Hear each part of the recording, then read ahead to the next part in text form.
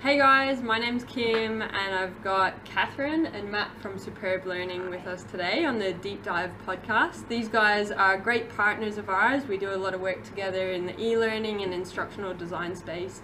And both of us, or all of us together, have been kind of on our own little journey around gamification. I went to a workshop to learn about it from a uni perspective, and these guys have recently written a blog on it, and I thought, great opportunity to get people that are passionate about it and have interests in gaming at home onto the show, and yeah, avid fan over here.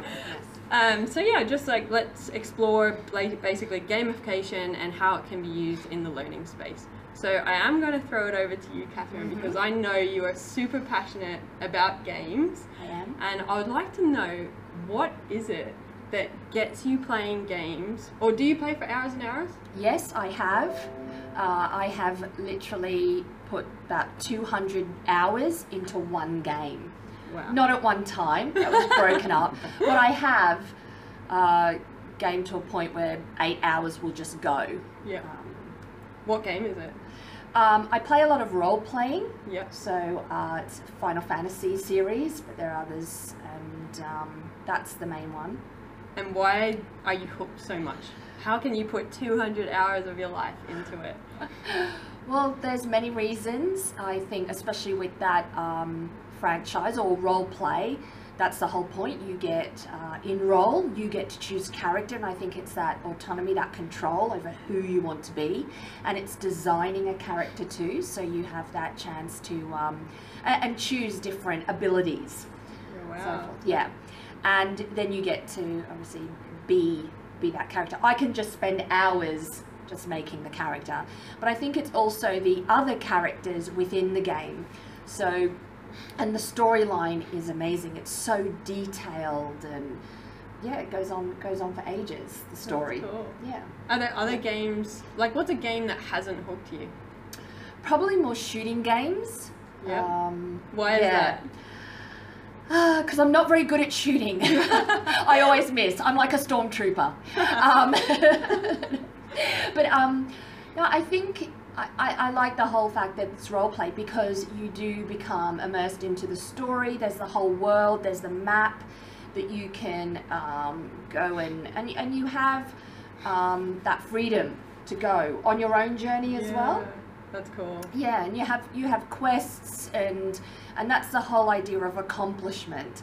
So I will farm for hours. I will just go and kill one enemy for hours and hours and hours, because they need to drop a specific something, that's valuable to making a weapon. And you want that sense of achievement, that you want to gain that thing. I love it. Yeah. So they're really cool things though. So you got sense of achievement, the autonomy, you love the story and the characters that you get captured in. What about you, Matt? Do you play games, and like has it ever captivated you? No, I haven't really been a huge game player. I've probably been busy doing other things. Unfortunately. Having a life. No, but I understand what Catherine's saying, and yeah, there's certainly some really good stuff, and there's some good research actually around, taking it back to the learning piece, around that people are actually more engaged in a learning piece if they actually can select the avatar that they're going to be, and if there's that autonomy, to sort of select who they are and what their character is going to be. It actually adds to the experience. So I think there's a lot of stuff that is done in the gaming type space that we should be duplicating, or looking at how we can duplicate into learning experiences. I mean, you probably would never say to someone, hey, here's a course, and go and it's going to be 2 hours of doing this course. Yeah. But if you actually had content and someone spent 2 hours, delving into content because they had all of those things, the personalisation, the ability to go on their own journey to get that content that they needed for their own, for their own personal development, then that would be great if they're doing that. Unfortunately, at the moment, people probably try and avoid anything that's more than an hour long because it's boring as batshit, and they don't want to do it. So certainly bringing in those elements of gaming and having people motivated to do that is something we need to be looking at more. And it's something we're certainly talking about, and how we can actually bring in more of those game elements and do more game stuff. Yeah. And I think the role play piece as well is another good one. You know, where you're then asking people to rely on their own experiences, not simply regurgitate what they've been told. Yeah. So, When we talk about the game elements, I know what always comes up to when I talk with clients and they say we want gamification. Normally what they want is just something that looks colourful, and it probably goes to the extent of their knowledge, which is around points and badges. But we know that it goes beyond that, and there's more to motivation. So what can you guys share on that? Look, I mean, certainly we do a lot with, you know, with stuff around certainly around the points and badges, you know, with the social learning platform Curator and a lot of that, and that does work well. So it's not sort of, certainly wouldn't be discounting the idea of points and badges, because they are great for motivation, and there's been, again, some good research. I remember reading this article about an organisation that was using badges to as a way to motivate their staff, and the staff were getting badges for completing courses. And when they brought that out, there was actually a large increase in the uptake of courses that people were doing. Then they went, oh, hang on, this has been really popular, it's been a really huge uptake. Right, how about if we now allow people to actually trade those badges in for material things, such as free lunches, you know, an hour off work, all that sort of stuff. There was no further increase in the uptake. So people were simply motivated by getting the badges. The material rewards didn't matter to them. It was the badges that they were actually engaged with, and also the competition. So that's the thing, and that's where I think the points comes into it quite well, is, you know, you can actually then have leaderboards and stuff like that as part of the points and bring in some competition. And certainly if you've got a training program that is, you know, internal, and you've got people, you know, like, oh, Catherine, you know, and we'd probably end up competing against each other, trying to get them more points, you know, just to have that bit of, you know, bit of kudos where you can actually go, hey, I've got more points than you. And you do that by sort of getting in and learning and motivating. So I think there's some good stuff around that, but certainly going beyond that into those other things that Catherine was talking about before, that's the next level of it, and it needs to have the right sort of course as well. You know? I mean, there's some things where you probably wouldn't, you know, wouldn't gamify things. You know, we developed a while ago developed a course around domestic and family violence. Probably wouldn't gamify that, you know, but then there's other things, compliance type courses that you could. So it's a matter of working out where it fits. How do you determine where it fits? What's a good course? Like, what's your process that you guys use? That's a good question. I mean, I suppose it's a lot of it comes down, unfortunately, to I suppose the client's appetite for what they want to do and what they're willing to invest in. But I think what I look at is things around where we can actually give people the freedom and autonomy to explore, and then reward them for that exploration. So certainly things like compliance, where, you know, if you think about, you know, a lot of people are probably, unless they're very new into the organisation, have probably been in other organisations, probably had to do other compliance type courses, you know, health and safety, privacy, all that sort of stuff. Or your soft skills, you know. You know, everyone at some stage has probably been a customer, so they probably don't need to be told these are the top 10 things around customer service. So you can probably build a really cool game around, okay, here you go, you've got to do some stuff in a customer service experience. And that to me is those sort of things where you go, okay, well, if people have already got a level of knowledge, then I certainly think that we can build on that knowledge and throw them into a game, rather than simply having them, you know, being sort of passive observers and sort of lean back as they're doing the, you know, reading dull content.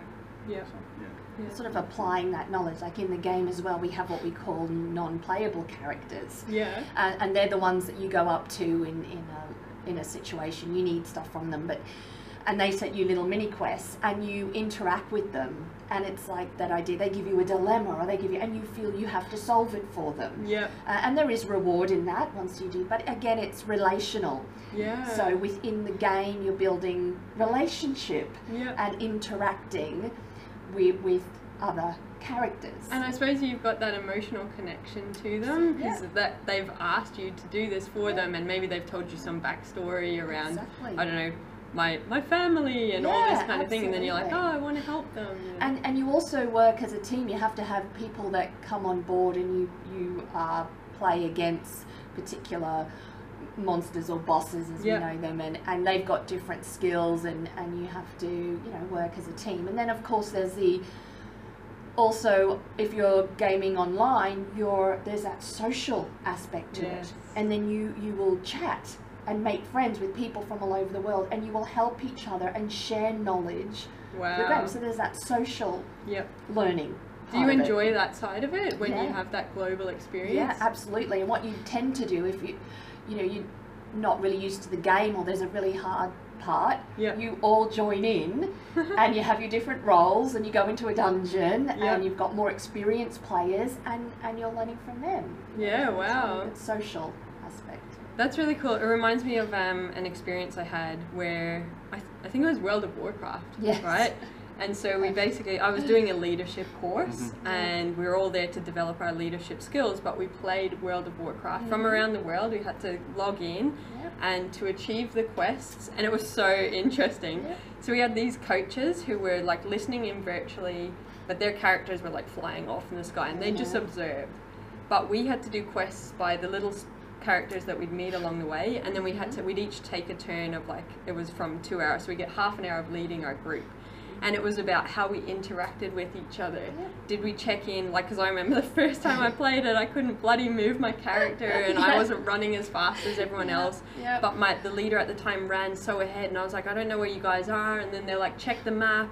And I was like, I'm lost. And it was really interesting, in that experience, starting to build that self-awareness, by playing a game on what my strengths as a leader are or are not. What's my communication skill like? When do I give objectives, and about giving feedback at the end of tasks? It was really cool. So you can have that stuff in the workspace, but this was a 10-week journey basically, where we got in, and then the coaches would come in at the end and they'd debrief us and give us that feedback, and that was cool. Initially I was like, I don't want to play a game, but when you're in there, it was just you're a team, you've got a project or a task to achieve, and then go on, and it was cool. The learning was really cool. And I think that concept of quests is really cool. I mean, I remember seeing, going back 15, 18 years ago now, and the concept of web quests came out when the internet was still quite young, and they were using it quite a lot in high schools and things, where they're just going, right, well, rather than us telling you everything, we'll give you a quest.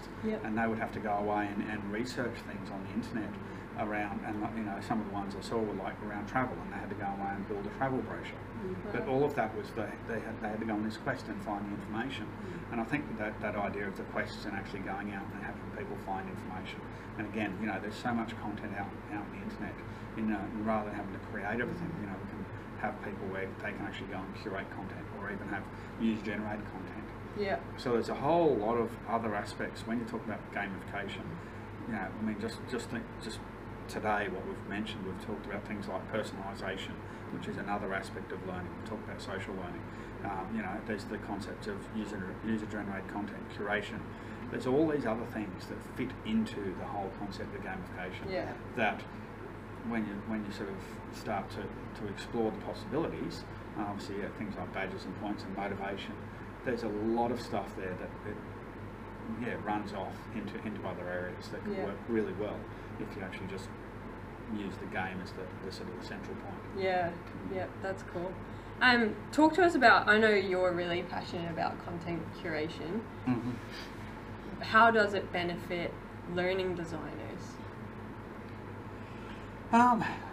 Well, I suppose in some ways it can do them out of a job. I mean, because they're not having. We'll cut the webinar now. well, I mean, it shouldn't, but in terms of they may not have to actually go and develop so much content, and so therefore there may not be as much work for them. But certainly I think there's the ability to actually look at, right, there's some really good content out there, and the job of the learning designer, I think, is then actually making sense of that, bringing it together. I mean, and that's the thing where you've got a obviously distinct difference between content curation and aggregation. So there's a lot of tools out there where we can aggregate content. I can go and do a search on content and pull it together. But I haven't actually done anything with it. So it's then a matter of fact, the next step is the curation piece to go, right, well now I've got all this aggregated content. What am I going to do with it, and how am I going to put it together? You know, it goes back to, you know, the likening it to the museum and the art director, and the art director's probably got a warehouse full of paintings, but he's only going to put half a dozen paintings or a dozen paintings in a room. So true. And that's where the job of the learning designer comes in. He's actually looking at that and going, right, well I've got all this content here, but I actually only want these 6 or 8 or 10 objects to send the message and to tell that story. And that's, I think, where they need to be looking, you know. And in some cases they go, right, well I've got, you know, to tell the story, and here's, you know, here's half a dozen objects, they're already on the web. Okay, I need to build 2 more to put it together.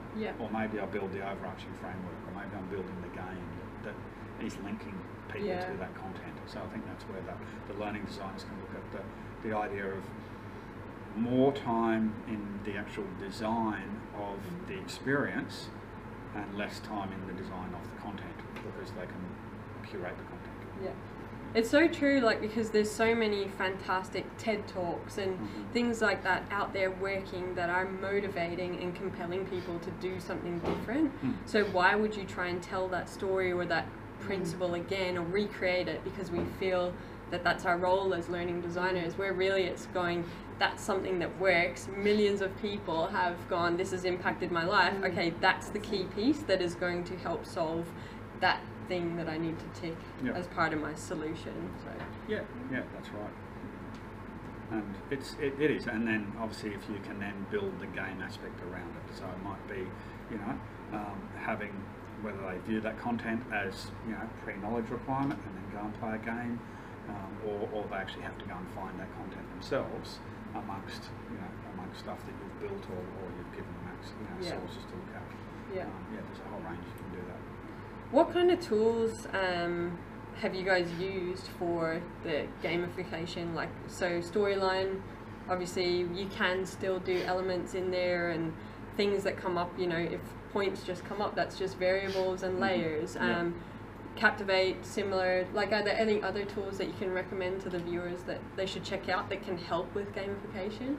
Yeah, well, I mean, I suppose if you're talking about the authoring tools, well, the simple ones obviously are things like Storyline, Captivate. Evolve is another one, and that's actually already got pre-built gamification things in it, such as points, stars, achievements. So you don't have to go and do the creation of variables and things that you would have to do in Storyline and Captivate. So that's a pretty cool one. Another one which I don't get to play with enough is a tool called ChatMapper. And ChatMapper is actually a branching scenario tool. It was actually originally designed as a game engine. So there's a lot of games, people have probably played some of these games that were built with ChatMapper as the back engine.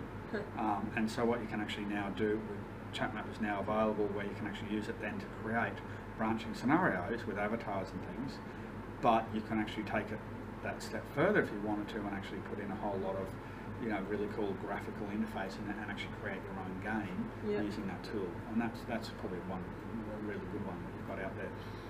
And then there's actually another tool that's sort of tied into ChatMapper, which actually allows you to then push some of that stuff into a virtual reality environment.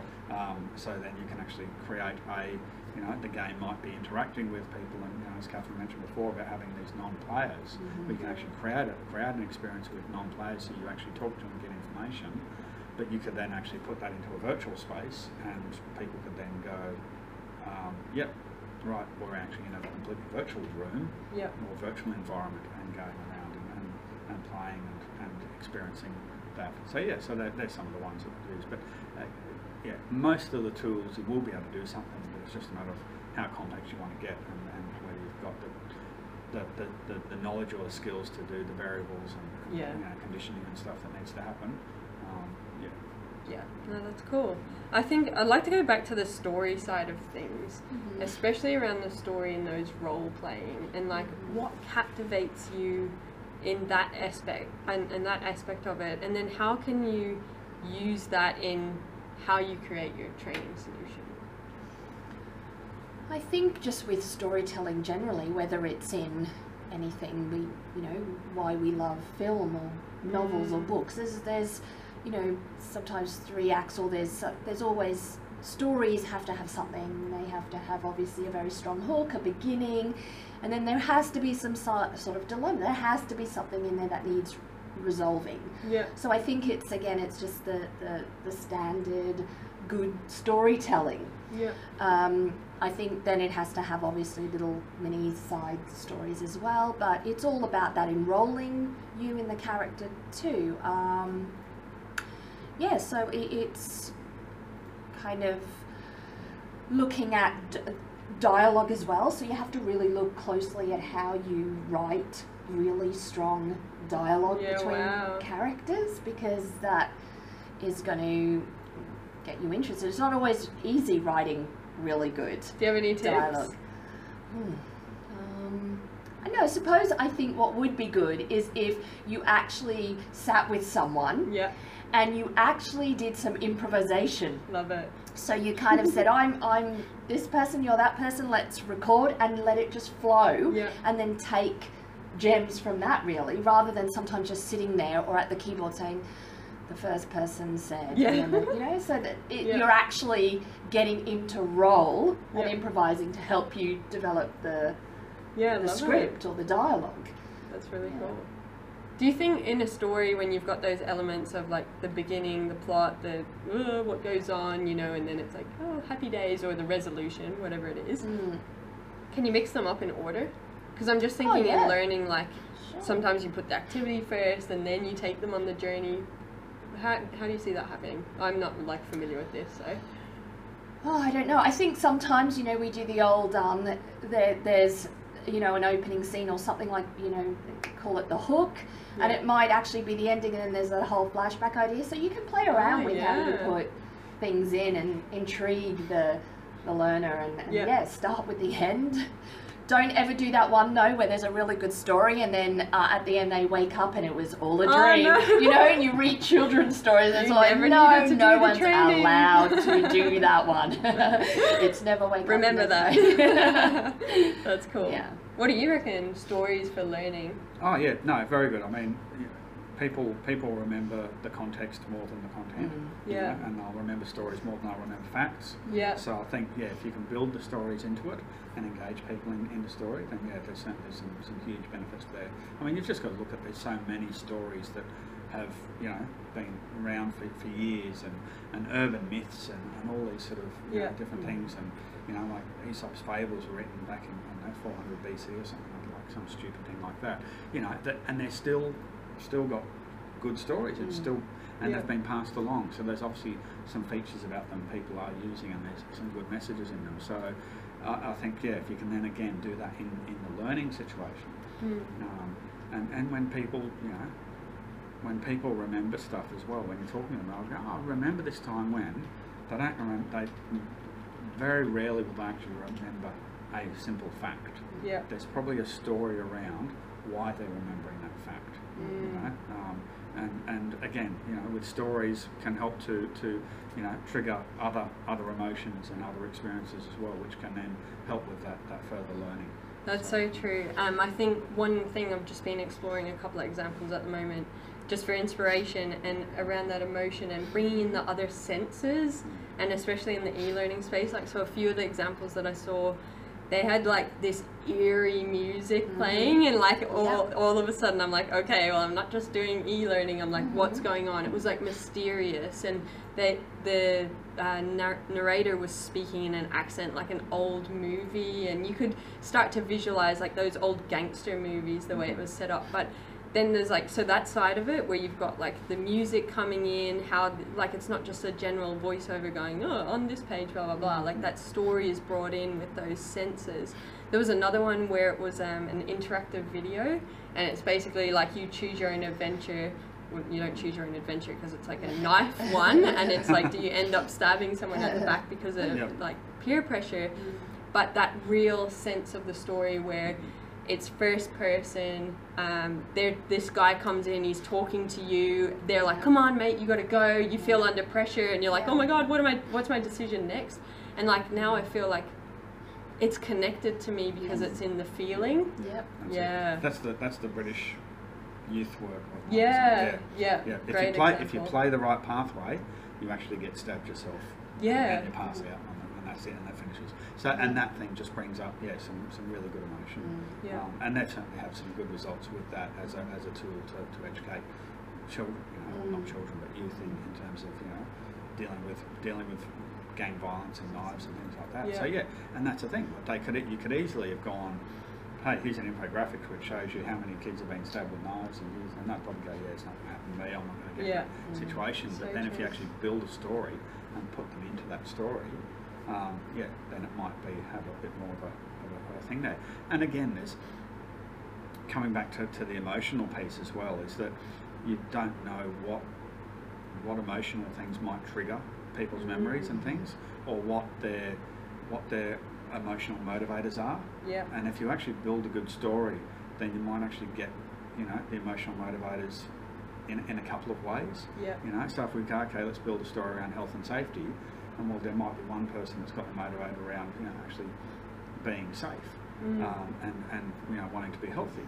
But then there might be someone else that realises, okay, if I actually injure myself at work, and my wife's just had a baby, and at home we've got no other income, then financial motivators are going to have an impact there. So it just depends on how you build that story, but there could actually be different motivators, which then has a different impact on how people respond to that training.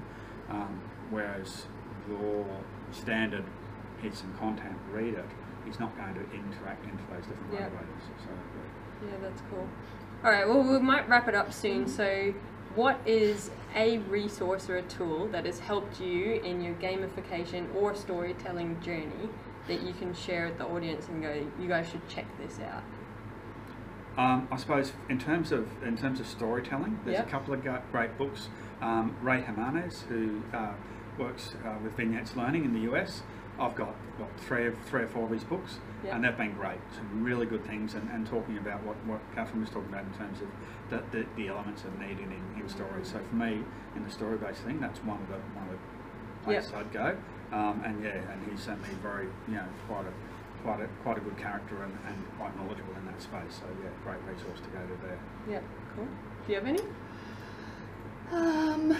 I was just thinking for people maybe who aren't in the gaming world but are interested, and they don't want to play a game, but there's this channel called Twitch, and you can actually go on and watch people game, and they talk about there's obviously with anything there's really great channels and there's but that's a really good way to just have a look at the gaming world and have someone talk about their experiences and things, and you can get in the chat room and so forth. But that's just something I can think of for people who aren't in that sort of world and don't want to pick up a game to I think it's a good point, and I think mine would be experiment. Like maybe just download an app and give it a go and figure out why you like it, what has made you, or even just look at your home screen now, what sits on the home screen, what are the common apps that you keep going back to, like the notifications that pops up on Facebook, that's an element of game mechanics, to get you in there to go back, and how they show you the content. So think about,